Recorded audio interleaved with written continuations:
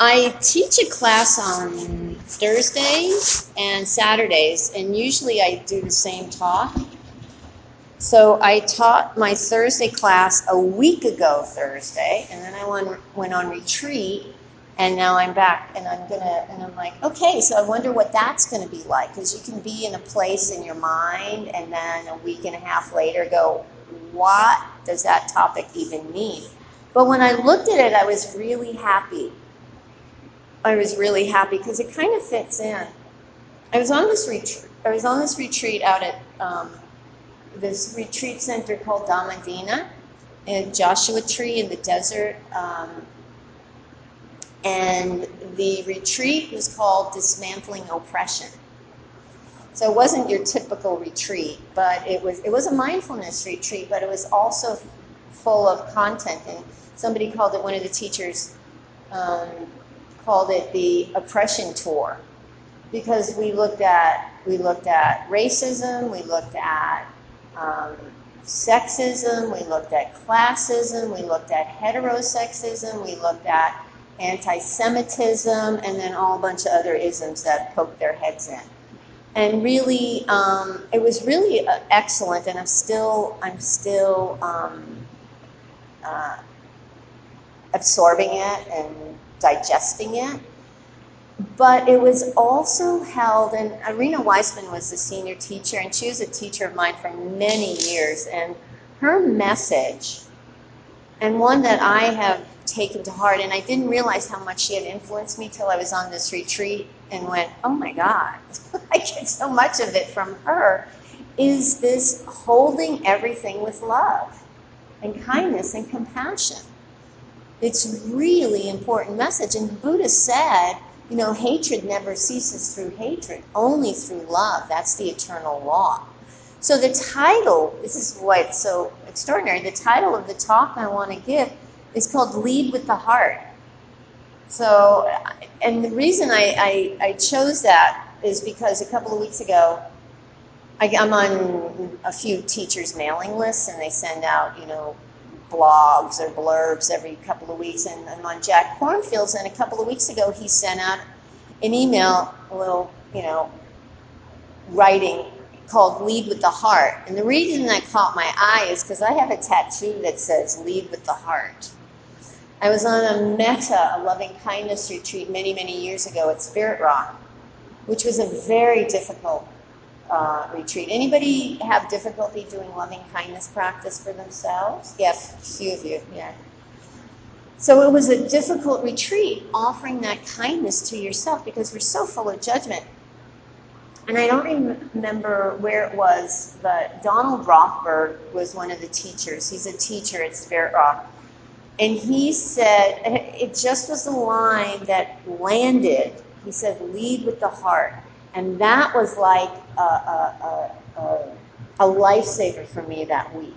I kept going back to it. Lead with the heart. Lead with the heart. I don't know. It just was this thing that's hanging out there. It was an access point for me into this, okay, connect with the heart. Just show up heart first, show up heart first, show up heart first. And I'm always daydreaming about tattoos when I'm on retreat. Like, what's my next tattoo? And that is the only time I ever came out of a retreat and got the tattoo I daydreamed about. Lead with the heart. With a cool little heart. So I was intrigued when I saw Jack's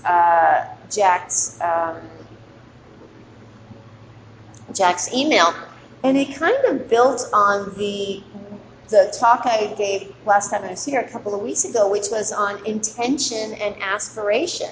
It's like, how do we guide our minds and our intentions to be in this place of not causing harm, of being in a place of coming from kindness and compassion and not hatred and anger. Hatred, one of the things that we looked at this week is there's ignorance. One of the there's greed, there's hatred, there's delusion, ignorance. And under ignorance is hatred and violence and judgment and criticism and all these things that are not really good. And then there's the beautiful qualities, which are, again, like something I talked about a few weeks ago, with the paramis: truthfulness, loving kindness, generosity, wisdom, equanimity, effort, all these types of things, which are really beautiful qualities and are ways to be in the world that don't cause harm. So again, this is, how do we lead with the heart? And what Jack was talking about, he was saying that our thoughts are not in our control. You may have noticed that during meditation practice, that even with the greatest intent, the thought is going to go or do what it's going to do. Weird shit's going to come up, or you're going to go, and you can train the mind. You can get much better at bringing yourself back, but stuff's going to come up. Weird stuff's going to come up. You know, I mean, every once in a while I'm driving at night and I have the most awful thought of, like, I wonder what it'd be like to drive into oncoming traffic.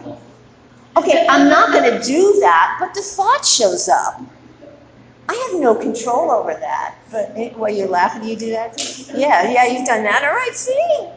It's like, I can be critical about it, or I can just say, the mind is weird, okay? The mind's weird. So you have no control. Thoughts are going to come. And often there's these contradictory thoughts. You know, it reminds me of the old cartoons. These are really old cartoons. Like where there's somebody wants to do something and there's a devil on one shoulder and an angel on the other shoulder, and it's like, do this, no, do that, no, do this, no, do that. I'm like, I'm so confused. And it's like this kind of stuff. And we end up with that, you know. There's a saying in the recovery world that like people have huge egos but really low self-esteem at the same time, and they say it's like, I'm the biggest piece of shit that the world revolves around. You know, it's like really interesting. So, but we can hold these, it's so interesting how we can hold these contradictory points of view. So the mind is constantly doing this stuff. It's constantly planning and imagining. There's a mind of judgment and dissatisfaction. And it's based on our conditioning. Ruth King talks about how it's shaped by our caregivers' expectations of us, too. You know, we're shaped by rewards and punishments that we were trained as. It's like Pavlov's dogs or those rats. These are, again, old movies from years ago where they did these experiments with, I think they, you know, rats who were trained to go to one food dish rather than another food dish, and the dogs who answered to bells. That's kind of how we're trained. You know, we got that brain, that reptilian brain, that's survival mechanisms. And if we do this and we're rewarded for it, we're going to continue to do that. And if we do that and we're punished for it, we're going to not do that. So that we are conditioned by our caregivers' expectations, or we're conditioned by society. You know, we're conditioned by all kinds of things. Not subliminally, but unconsciously, much of the time. But that's how our mind reacts to things, you know? We learn to cling to what brings us rewards. We learn to push away, get aversive to what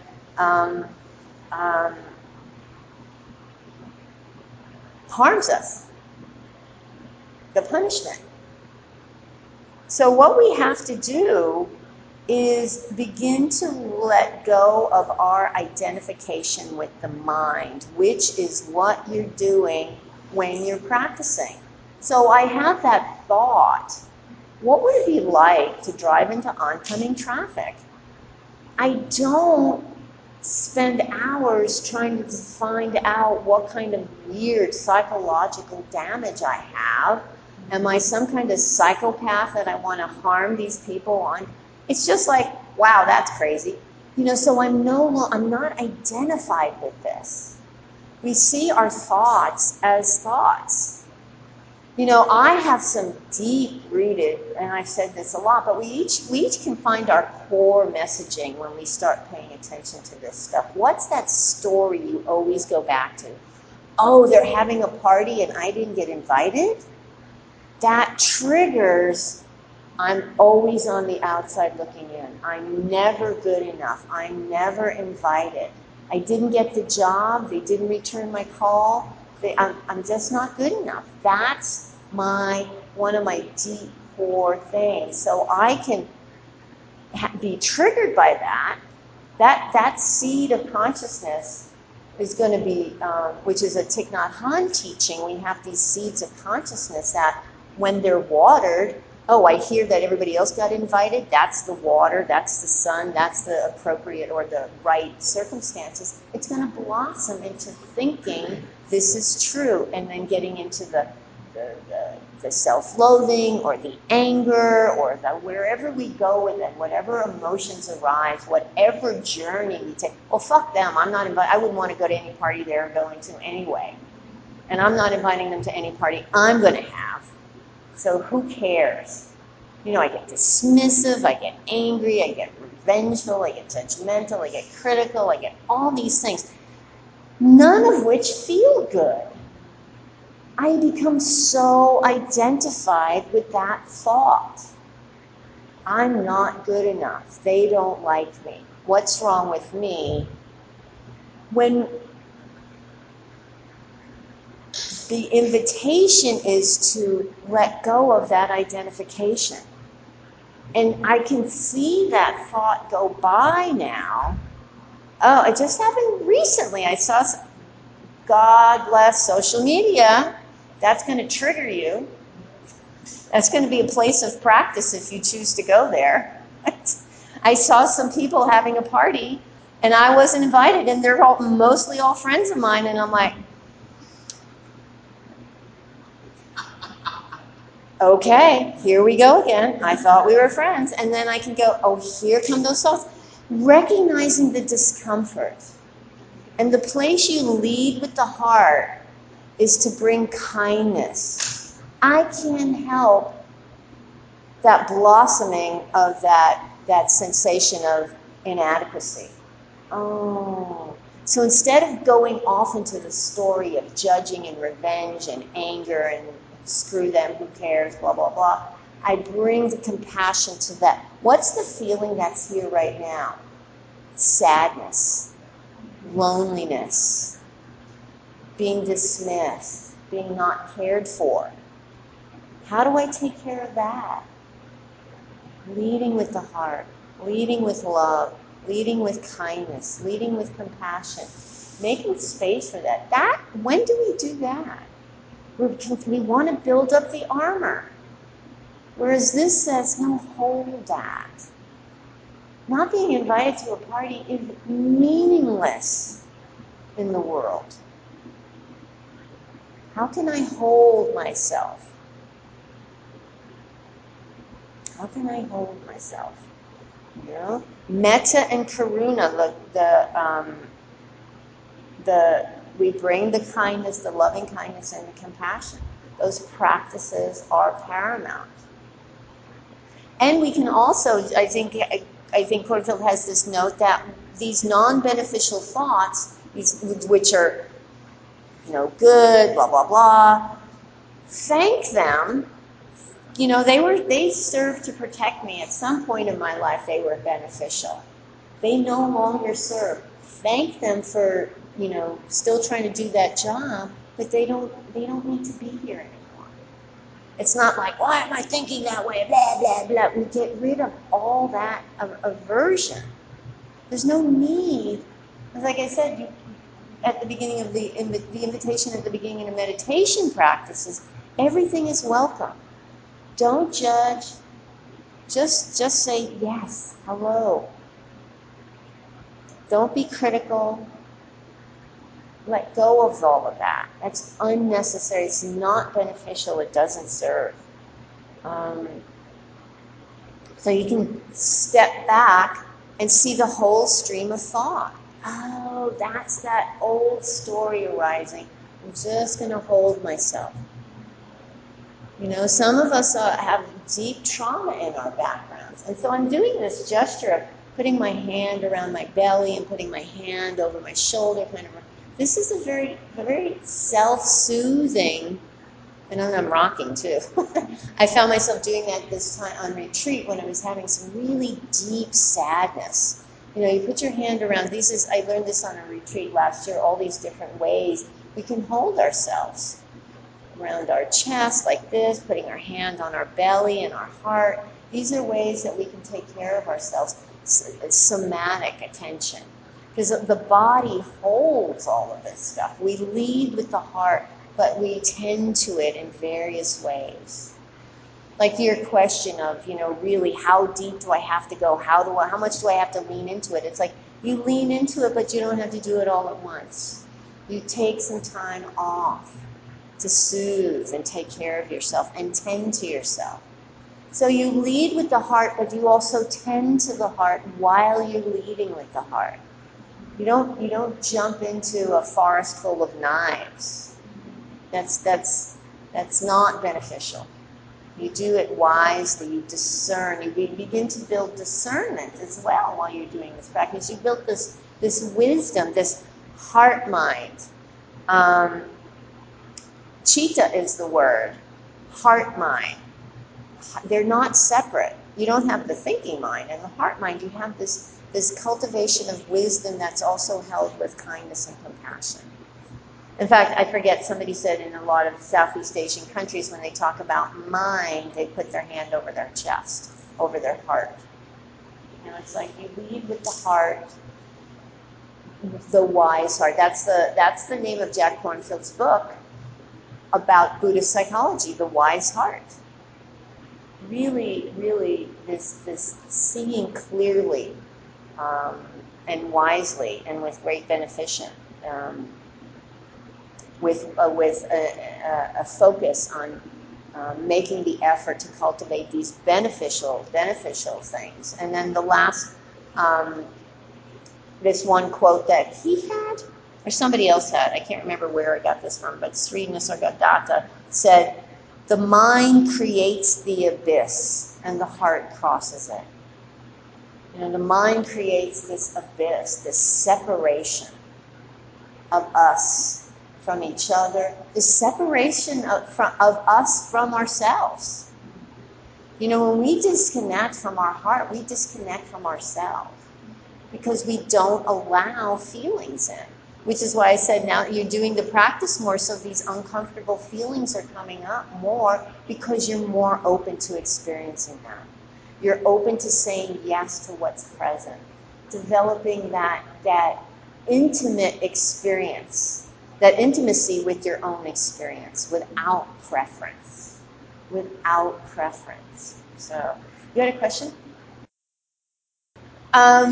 Yeah, thank you for that. It kind of, where's the difference between wallowing self-pity, which was something I was really good at, and loving kindness. You know, I think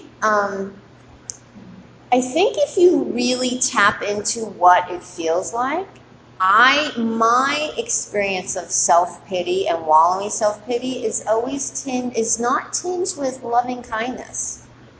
It's tinged with this poor me. And if there's any kind of flavor of poor me, it's not loving kindness. It's that old story of you've been done wrong. And what you need to do is just let it go. I mean, I just like find myself and it was a process for me to let it go, because it's a comfortable place to be. Unpleasant as it is a known quantity. And it's really, wallowing self-pity for me is like, oh, it's like a warm blanket. It was. It's not anymore. And you begin to, when you have this cultivation of discernment and seeing, you see, this doesn't lead anywhere. It doesn't lead anywhere. Can I let it go? It's the practice of renunciation. Seeing that the letting go of the self-pity is more beneficial and actually feels better than the continuing self-pity. But you have to really pay attention to what that experience is. It really takes willingness to let go. If the thought enters your mind, is this self-pity? Let it go. Just because if it's loving kindness, that's fine. You can always go back to loving, may I be happy, may I be at ease, or I care about my suffering, may my suffering end. You know, you can go back to the phrases to make sure you're in that place. But if your mind is just wandering down this road and you're in stories and you're not near the present moment, you're probably in self-pity. Yeah, loving kindness and compassion are in the moment. Self-pity is somewhere else. That's another clue. So thank you. Any other questions or thoughts or comments? Just that phrase once. Oh, super. Great. Then it must have been in Jack's thing that he probably included it in his email. Yeah, great. Thank you. It's great when you can grab onto something like that. But yeah, because the mind separates us from each other and from ourselves. And this is all about connection. You know, one of the teachers on this retreat was Thich Nhat Hanh. She's been studying with Thich Nhat Hanh for 40 years. And so they talk about interbeing. We are all interconnected. And so that separation is false. That's what, oppression is separation. Is us and them. So that's why there's a lot of talk about connection and being able to identify with each other. It's so important. But when we set up this judgment and criticism, both of others and of ourselves, we're creating this distance. When I was living in that critical, judging, self-loathing, self-pity,